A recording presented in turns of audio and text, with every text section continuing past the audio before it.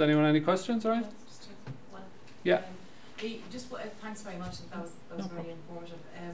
Just one question in relation to north-south bodies, and the Forest of Vega or any of the others. Does the same apply there, even though it's jointly, technically speaking, partly run by another government? What happens with the north-south bodies is that they have basically all of them have committed to what's known as the FOI code. So it's not underpinned by law, but they basically have all agreed that they will operate under the parameters of the FOI Act. So yeah, the ones you mentioned, Waterways Ireland is another one, Falch Ireland I think too.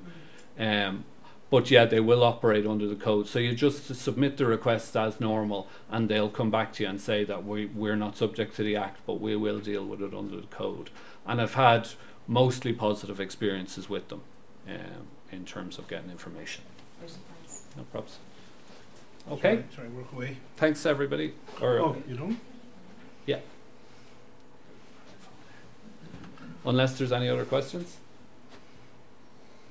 You had something up there at the end.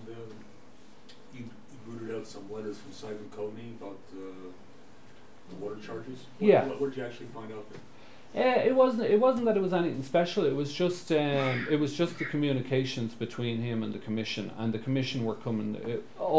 It showed that the Commission were coming down fairly hard on basically saying you have to do this. I can't remember exactly what they said, but I do have them on my website. But it was more to illustrate any communications we have with EU Commission, EU Parliament are open for people to make requests, and it's something that people don't do too much of, and I think it's something that people should explore more.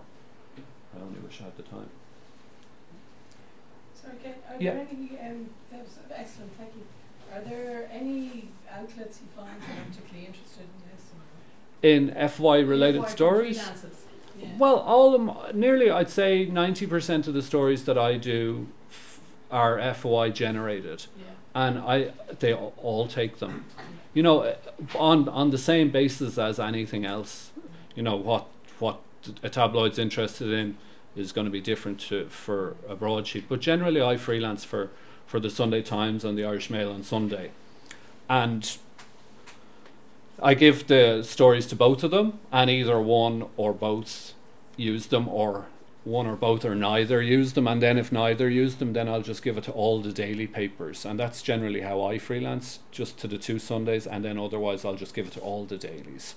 So certain things, you could do one story and I send it to I think 8 different outlets, so it'd be at the same time. Yeah. But it needs to be kind of straightforward stuff. Do you know what I mean? That there's not going to be any legal issues over, So I did a story there it was around budget 2018, and it was the submission that was made to the Minister on betting tax, basically where they had said, no, we're not going to bother doing anything. And they were under pressure from all the bookies firms.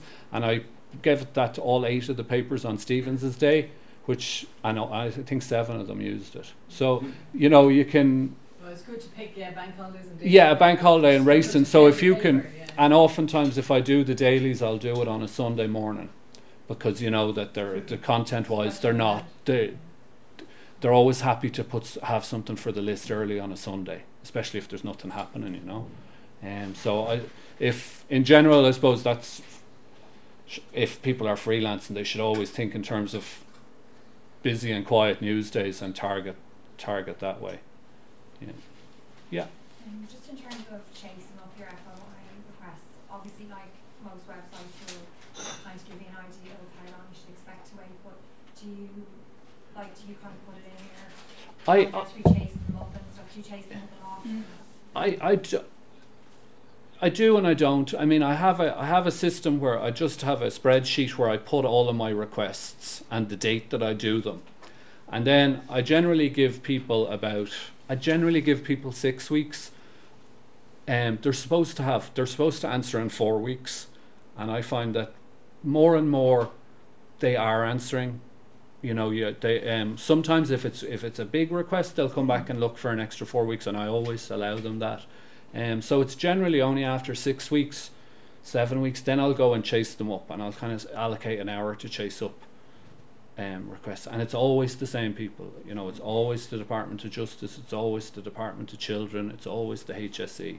You know, there are other, you know, Department of Finance, Public Expenditure, the Oireachtas. It's like clockwork.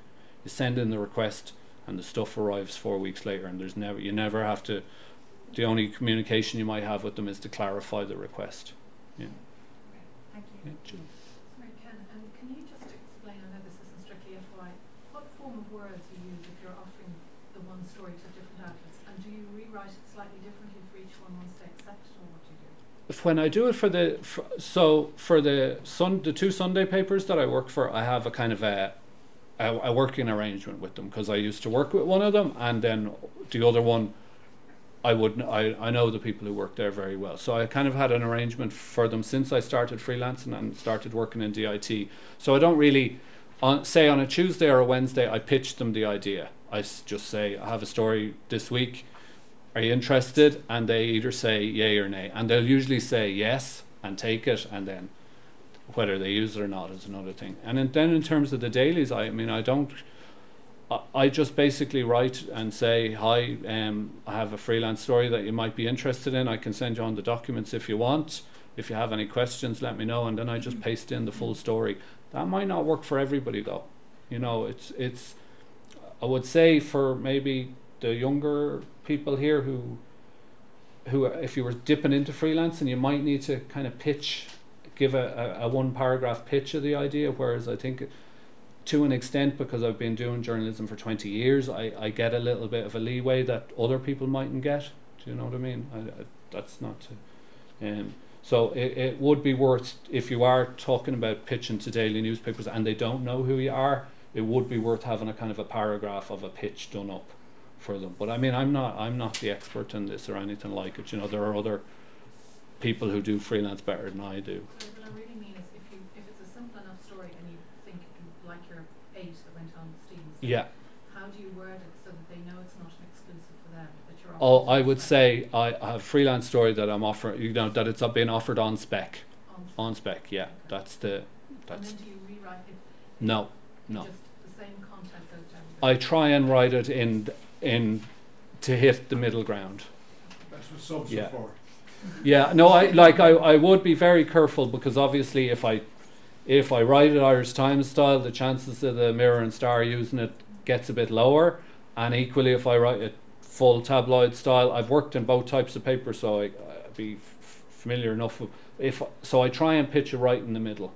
And a lot of the Irish papers, anyway, you know, actually the distinction, tabloid broadsheet distinction in Ireland isn't as strong as it is in the UK anyway. So, you know, independent mail would be fairly middle ground language, and even the tabloids, they won't change it that much. Like, they'll have certain material that they'll write in full on tabloid, but there'll be other page leads that'll be fairly kind of middle ground language. So I just think it'd be, from my perspective, it would just add another layer of